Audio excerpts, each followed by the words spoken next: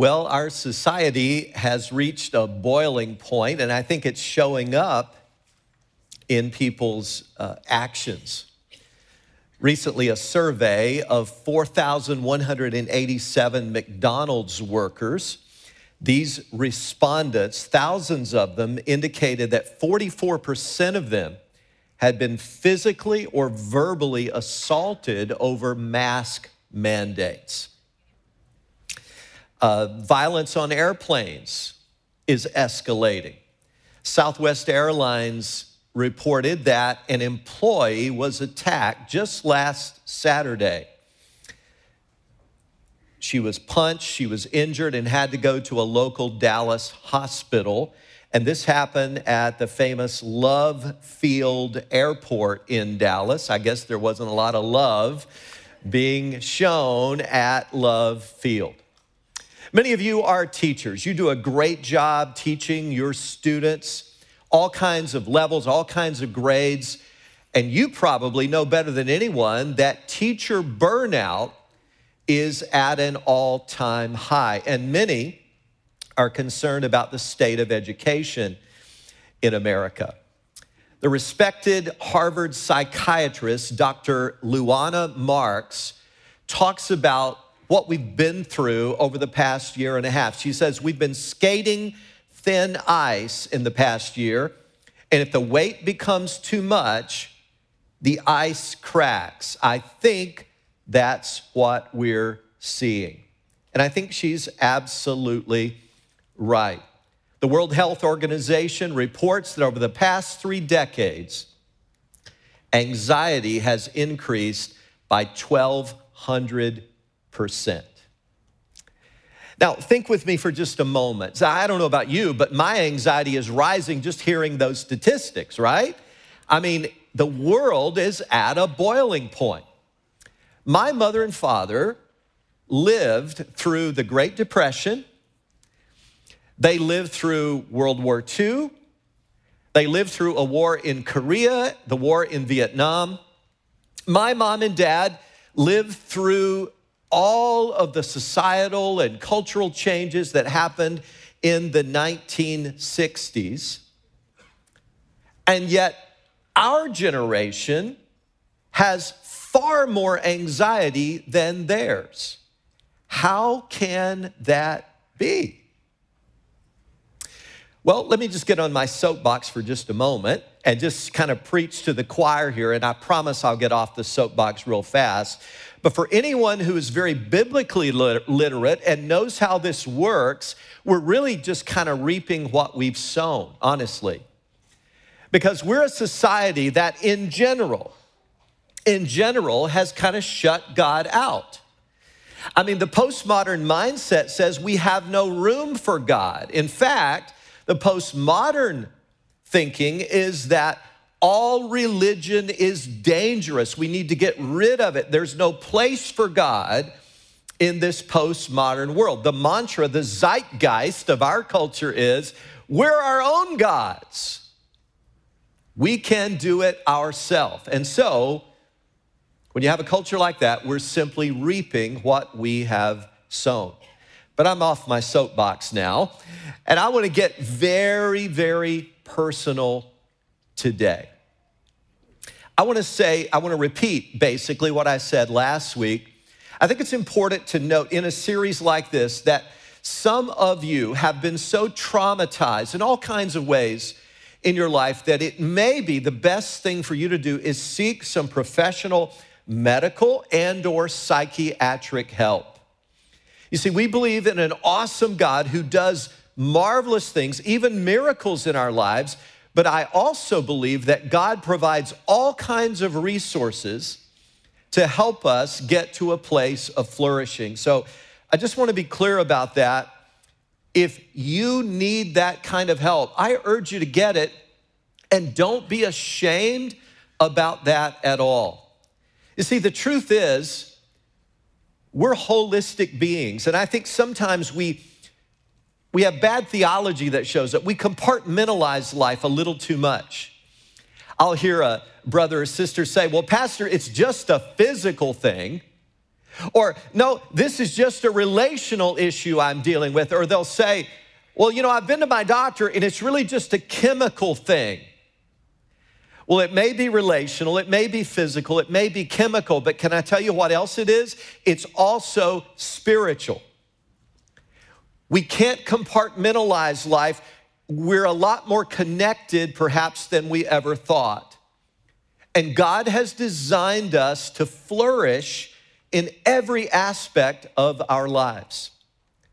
So I'm so excited about where we're going today because I do believe, as I named this sermon, a potent cure for anxiety, I believe that what we're talking about today is indeed a powerful and very potent cure for anxiety. It has been powerful in my life, and I just want to testify to that.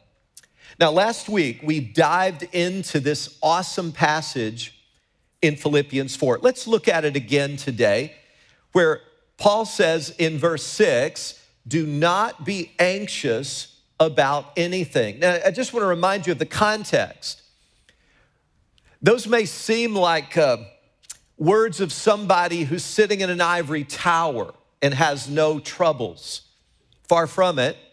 The Apostle Paul was in prison, literally in prison, when he wrote those words. He was going to be tried before Caesar. He had appealed to Caesar, and so that's why he is there. He had been preaching the gospel, and he has been imprisoned because of it.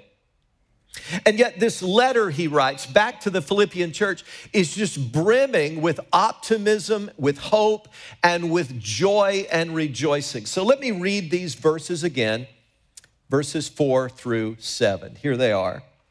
Rejoice in the Lord always. I will say it again, rejoice. Let your gentleness be evident to all. The Lord is near.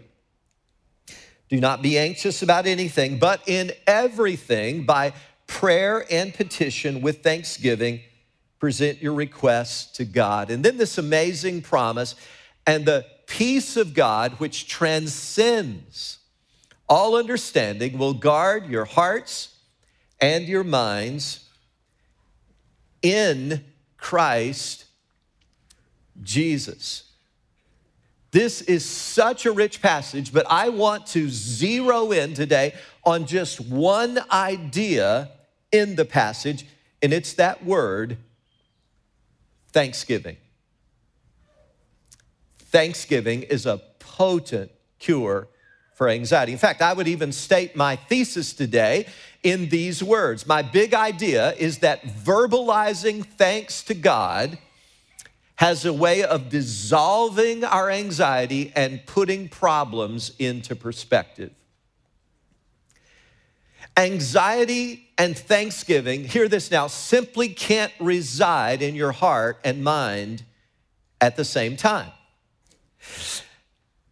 Anxiety decreases as thanksgiving increases. Now, my guess is that some of you are kind of skeptical of that thesis. It may sound too slick, too simple to you. And maybe it does. But this has not only been my experience, it has been the experience of, I kid you not, hundreds of mature Christ followers with whom I've spoken through the years. They all testify that as their thanksgiving increases, their anxiety tends to dissipate and decrease. So I want to talk with you about that today. But I want you to know something right up front. This is such a good day.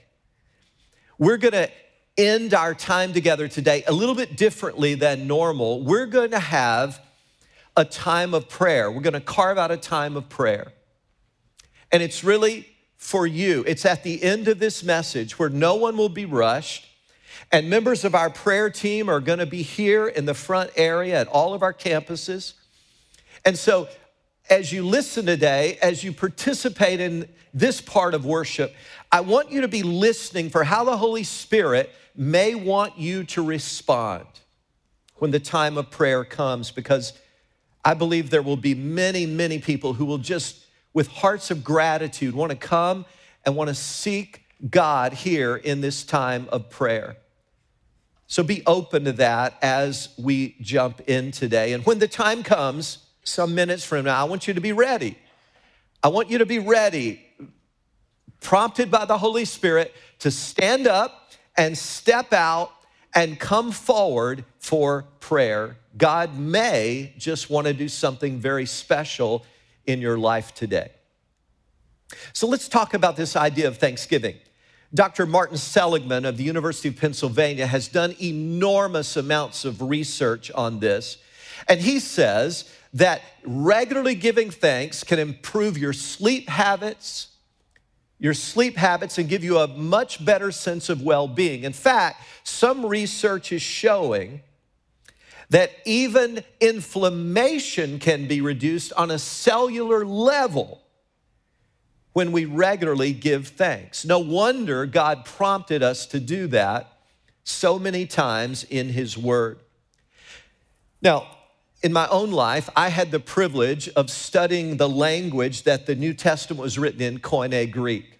Oh, if you ever have an opportunity to do that, I hope you'll take advantage of it. And there's a word here today. It is the word Eucharistia, and that is an exact transliteration of the Greek letters into English. Nothing changed. Eucharistia is the exact word the Apostle Paul uses in chapter 4, verse 6 that we just looked at. Now, if you go to a theological seminary and you get the chance to study Greek, usually in the second year of your studies, your professor will have you go through a book or two of the Bible, and you'll translate books like 1 John, 2 Timothy. Philippians is a popular one for second-year Greek students to go through.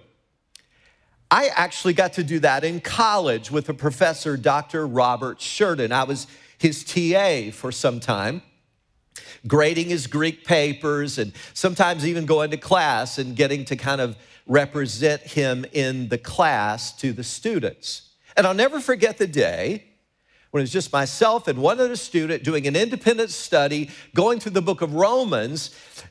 But Dr. Sheridan shared the richness from Philippians 4 of this word, Eucharistia. He said it is pregnant with meaning. Now, as we flash that on the screens here and leave it up there for a while, I want to ask you, do you recognize that word? Does it remind you of something you've heard about? We get the word Eucharist from that, right? And you know, rightly so, that the word Eucharist means thanksgiving, because my goodness, if there's anything that ought to cause thanksgiving to well up, it's when we celebrate the Lord's Supper, right? And we take that little wafer or piece of bread and we take that juice and we're reminded of the atoning sacrifice of Jesus on the cross so that our sins could be forgiven and we could be reconciled to the Father. That's really the first place that gratitude should begin. Amen. Jesus did for you, He did for me. If we're in Christ today, what we could have never done for ourselves. And our hearts should just be brimming with gratitude. And it may be that when you come in just a few minutes to this altar area here, it may be that could be one of the things that you just want to thank God for, because, you know, not only did He save you, He's been pretty good to you. I mean, just think of all the ways He's preserved you. You're still alive, aren't you? Amen. Through a deadly pandemic. There's a little bit of life in the room. Woo! You're still alive. You're still kicking. Your heart's still pumping. I think most of you have a pulse today, right? There's so much to be thankful for. But Dr. Sheridan said, never forget, when he shared this, my mind was exploding with these kinds of insights. He said there's another word packed in this word Eucharistia, and it is the word charis. Of course, that's the word for grace in the Greek language. And our church in Greek would be called charis koinonia. Charis koinonia, grace fellowship. And of course, when you think about grace, my goodness, there's tons to be thankful for. It means this unmerited favor. we come to salvation. We receive salvation by grace through faith in this saving work of Jesus Christ and that alone. And so every good gift we enjoy today is an act of grace on God's part. Every breath that you breathe is an act of grace. And wow, what a reason to be thankful. But we're not done yet. This word Eucharistia has yet another word packed inside of it, and it's the word chara. Now, that's the Greek word that is translated joy. One of the fruits of the Spirit, one of the aspects of the fruit of the Spirit that God gives us, and it bubbles up inside of us. So, as you can see, the word Eucharistia is just pregnant with meaning, and it reminds us of all that God has done for us through our Lord Jesus Christ. And as our anxiety, as our thanksgiving increases, our anxiety is going to decrease. Now, I want to be really personal today because this prayer time that we're going to have in just a few minutes, it's really for you. It's a time for you. It's carved out for you so that you are not rushed, not hurried, and you have a time to really meet in a very meaningful, intense way with Almighty God. But I'm curious, what is it that's robbing you from that joyful, thankful heart? I mean, last week I mentioned some things, right? Not knowing where you stand with God is a big one. Having this immediate access to all these catastrophes around the world, we talked about that. We talked about this one, this is a big one. When your identity is rooted in anything that you can lose. Can I just give a personal testimony here for a minute? I don't know if this will shock you or not, but I grew up without a lot of affirmation, to be honest. My dad, never said, I love you. And the only time I got any affirmation that I can recall is when I was really performing well, either in athletics and basketball or in doing something physical where I could, show strength or accomplishing something in the classroom and making A's on my report card. It's the only time. And so I grew up with my identity rooted in my performance. Maybe some of you can identify with this. And so I grew up believing I've got to compare and compete. If I'm going to be somebody in this world, if I'm going to have a name, if I'm going to have any worth or meaning at all, I've got to compare and compete. I got to be better than the next guy. Boy, you live on that treadmill for a while and see how you feel. It will wear you out. And anxiety will be your constant companion. And so I learned as I was trying to deal with my own anxiety that if I started giving thanks to God, it had a way of just making my anxiety kind of decrease. And so here's what I did. I started counting my blessings.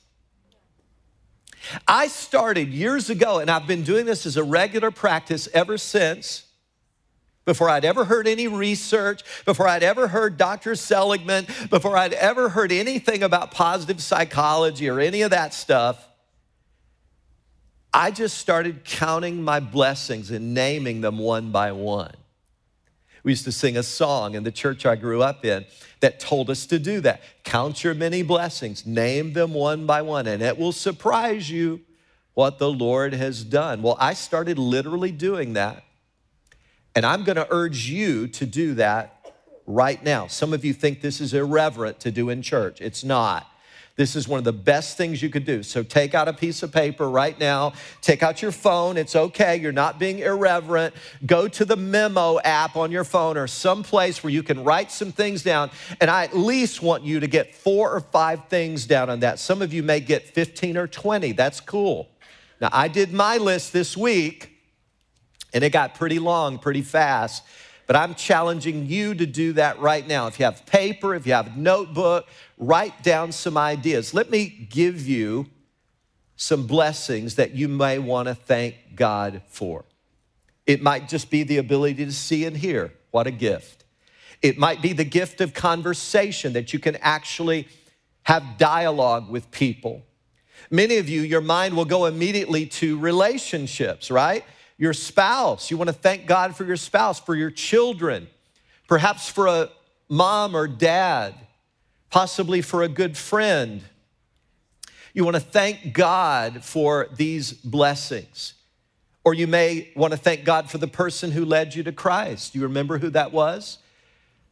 Maybe someone shared the gospel with you, or it may be someone in your small group, or someone who's helped you in your marriage a lot. And you go, wow, if it weren't for that person or those people, I might not still be married today. You see, the list can be virtually endless. And I'm urging you to write some of these people, some of these blessings, some of these things down today. Again, as I wrote mine this week, wow. I was overwhelmed at how good God has been to me. And here's what I find. As gratitude goes up, anxiety goes down. Some of you who follow college basketball, you may know the name Coach K. And he is, of course, the legendary basketball coach, Mike Krzyzewski at Duke University, who is retiring, by the way, after this season. This is his last year to coach. He's won 5 national championships and is widely recognized as one of the greatest basketball coaches in history. The last national championship they won was in 2016. And here's where I'm going with this. That year, when they won that championship, Coach K did an interesting exercise with the team. Here's what he did. He gave all the coaches and all the players their own basketball.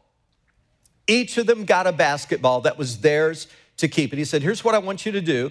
I want you to write down on your basketball the names of all the people who got you here. It might be a fellow teammate who passed you the ball. It might be a coach that taught you hour after hour the fundamentals of how to play the game. It might be a mom or dad who took you to hundreds and hundreds of practices and has been there at your games throughout the year. I want you to write down all their names, and I want you to carry that basketball with you throughout the entire tournament. Take it on the bus, take it on the plane, take it in the hotel room with you when we're on the road traveling.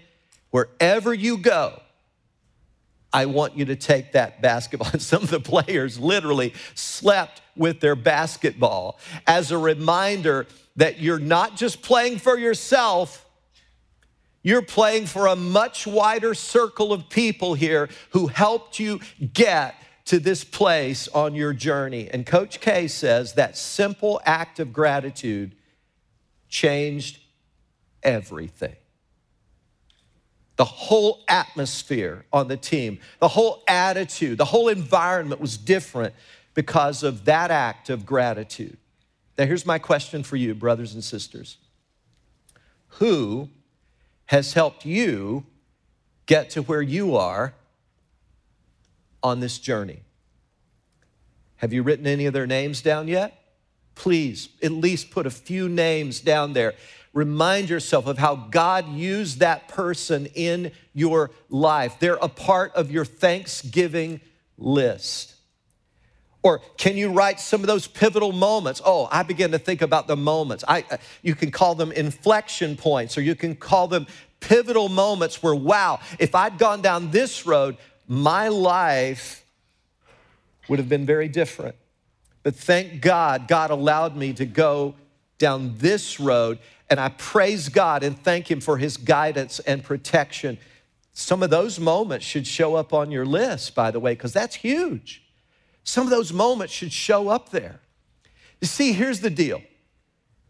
Here's the deal. We need to remember this week of Thanksgiving. We can get so focused on what we don't have that we neglect to recognize and thank God for the things that we do have. So that's why in just a few moments here, we are going to literally pause and seek God in prayer with thankful hearts. Some of you will want to come and you'll want to pray about some of those sources of anxiety in your life, but you're definitely going to want to come and thank God for some of these awesome blessings as well. You see, again, just being very autobiographical today, I think back to the time when as a 13-year-old teenager, God broke through in my life. I was regenerated by the Spirit of God. I repented of my sins and I was converted. I became a follower of Jesus Christ. I'll never forget that time. But do you know what my number one emotion was at that time? I can remember it as clearly as if it were right now. My number one emotion was gratitude. Gratitude. And I had this thought. I remember having this thought. Literally, it's like I was floating out of that little building that day, that little red brick church building. It doesn't matter how many bad things happen to me in my life, the last things are going to be the best things. I'm not going to hell. There's no more condemnation for those who are in Christ Jesus. I belong to him. He's forgiven my sins, and I am his. And gratitude just filled my soul. And then I began to read the scriptures. Oh my, that's a game changer. And I began to find all these promises in scripture, like the one who is in me that is greater than the one who is in the world. I began to discover that no matter what my feelings were, that didn't matter so much. God was never gonna leave me nor forsake me. And I learned that I could cast my anxiety upon him because he truly, truly cares for me. My heart was so full of gratitude, I could hardly contain myself. Now, I was still a poor kid on a farm. My dad still cut my hair with these rickety clippers he had that I was always embarrassed about how my hair looked. My clothes were still hand-me-down clothes. I can literally remember the evening that I yielded my life to Christ. I can remember exactly what I was wearing, and it was all hand-me-downs, shoes and everything. But my heart was brimming with gratitude because I felt like a king's kid. You know why? Because I was. I was a king's kid. And if God has done that for you in Christ, your heart has got to be brimming over, gushing over with joy and gratitude, with Eucharistia for the one who has poured such grace and lavished it on your life. If that represents your heart today, let this be a moment of thanksgiving, because gratitude, when it fills your soul, trust me, it has a way of driving the anxiety out. They cannot reside in your heart and mind at the same time. So here we are. We're going to pray now. The moment has come, and I urge you to stand up and step out and come forward and verbalize some of the things that you're grateful for. But also, let this be a moment right now, as our campus pastors are going to guide us through this. Let this be a moment when you pray to God about some of those sources of anxiety in your life. And again, our prayer partners are going to be here all along the front area, at Saratoga, at Half Moon, at Latham. And if you'd like to come and maybe just stand or kneel by yourself, that is perfectly okay. You don't have to share what's on your heart with one of these prayer partners. That's okay. Nobody's going to bug you or bother you about that. You just come and spend some time alone. That's totally okay. But I think most of you are going to want to seek out one of these amazing prayer partners and come and just spend a moment praying with them. Your campus pastors are going to guide you through this time of prayer. But remember, as Thanksgiving goes up, anxiety goes down. Don't let this opportunity for prayer pass you by.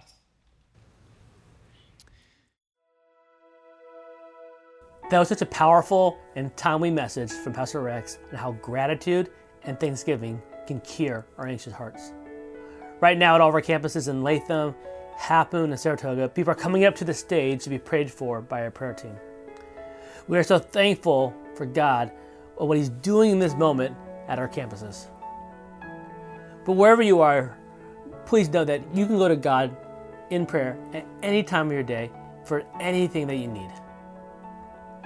For us watching online, I'm going to guide us through a time of prayer.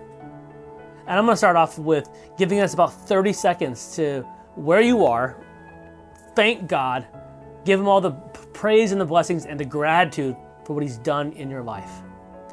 After those 30 seconds are done, I'll close our time in prayer. So let's spend the next 30 seconds being thankful for what God has given us in our lives.